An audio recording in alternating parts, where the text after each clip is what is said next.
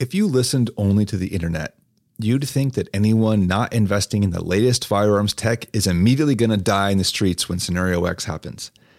Anything seen as obsolete is just discounted and thought of as this quaint vestige of history. I'd like to make the case otherwise, though. Old and obsolete weapons are, in fact, still effective weapons, many of them proven through incredibly harsh conditions, and they have a lot of other benefits that current-day firearms enthusiasts like you and me might not have considered. So with that, welcome to The Everyday Marksman, the podcast where it's all about tactical skills for living a more adventurous life. I'm Matt, and I'll be your host today. I'm glad you could join me. Our website is everydaymarksman.co. There you'll find today's show notes, as well as all of our other episodes, our YouTube channel, articles, and as always, our awesome community of marksmen. Now, I suppose I should start with some terms and defining what I mean. So for my purposes, when I talk about obsolete firearms, I'm talking about a specific range. Things that had a heyday of defensive use or wartime purposes in the past, typically about 100 years ago or up to 100 years ago, but then fell out of favor as new or modern designs came into the market. I am not talking about muzzle loaders and black powder here, but things like revolvers, lever actions, bolt actions, and even shotguns. Yes, I know that last one's controversial. We'll come back to it. So on the theme of not worrying too much about optimization, we have to realize that even an old rifle is still a rifle. And when it comes to defensive purposes, a bad guy getting hit with a .30 caliber bullet doesn't really care if it came out of an M1, an AR-10, or a .30-30. He's still hit, and he's going to deal with it. You could say that the classic .30-30 Winchester has arguably killed more deer in modern history than any other rifle cartridge. It's not any less effective on bad guys.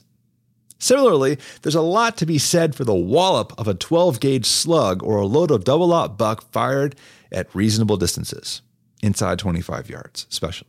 And you're not going to find me advocating that these older weapons are something you should buy over more modern designs, but it's not because I think they're ineffective.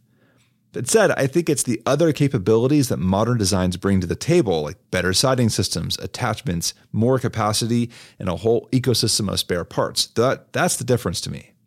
Now, with that said, I think there's 4 reasons to keep the old warbirds around and maybe consider buying one if you haven't already. So let's get with number 1, and that is 50 state legal. The first time I heard this point was when I was interviewing Justin of Revolver Guy, one of my first interviews, and he pointed out that the classic revolver in .357 Magnum doesn't violate any laws of any state in the country regarding capacity or, turning the wrong heads. You could take one with you on a road trip, train anywhere, and just really not have to worry that much about legal entanglements.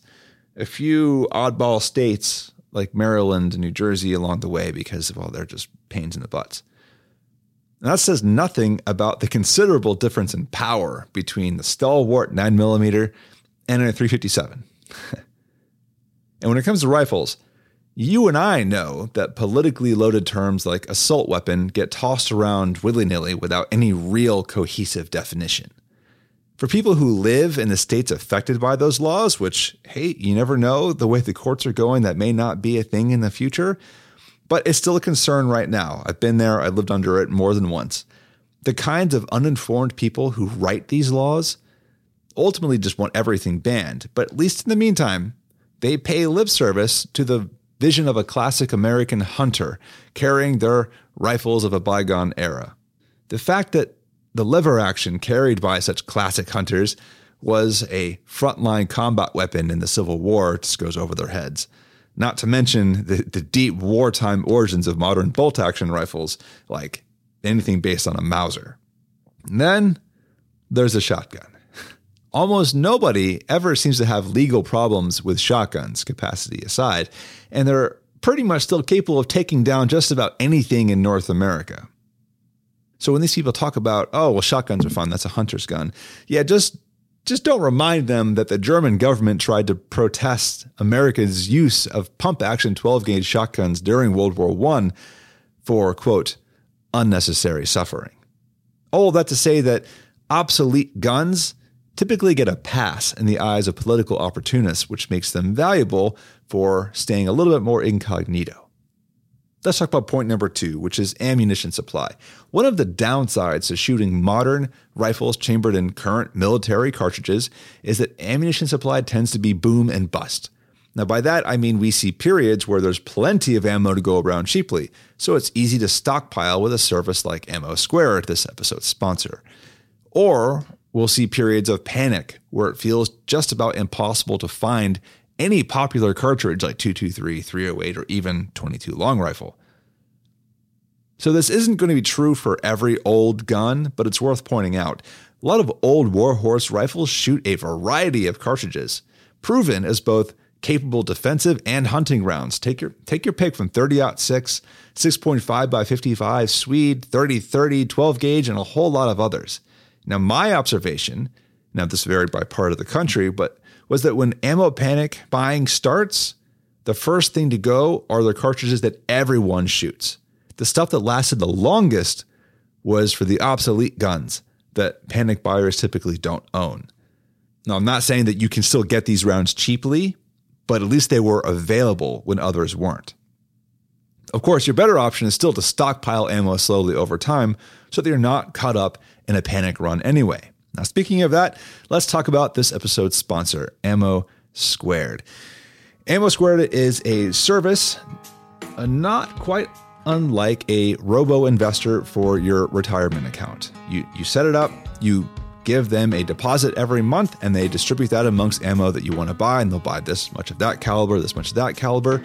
Now, the really interesting thing is that as you build up this stockpile, which they are happy to store for you, it almost becomes like an ammunition bank account where you are free to have it shipped to yourself so you can shoot it, you can sell it back. Maybe the price went up so you can make a little profit on it. You can trade it to others who have ammo you want, or even just give it away. I'm always open to do an ammunition donation. So Ammo Squared is a really cool service I've been using for over a year. Highly recommend it. I have a whole write-up on it at everydaymarksman.co/ammo, or if you went to ammosquared.com/marksman, you can get $20 off your first crate. So check it out. Now let's go back to point number 3 about why obsolete guns are still relevant, or at least still interesting. And that is getting familiar with a different manual of arms.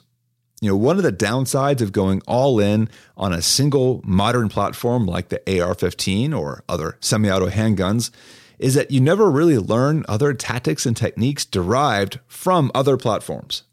I think one of the biggest reasons that shotguns fell out of favor for home defense was that they were just more complicated to use, particularly around reloading. It was not that they were any less effective. In fact, I would argue that shotguns are more effective at close range fighting. The trouble is that they took a whole lot more time to practice and run really well between higher recoil, longer, slow to reload, awkward reloading, and that can be true of other weapons as well. Take revolvers or bolt action rifles.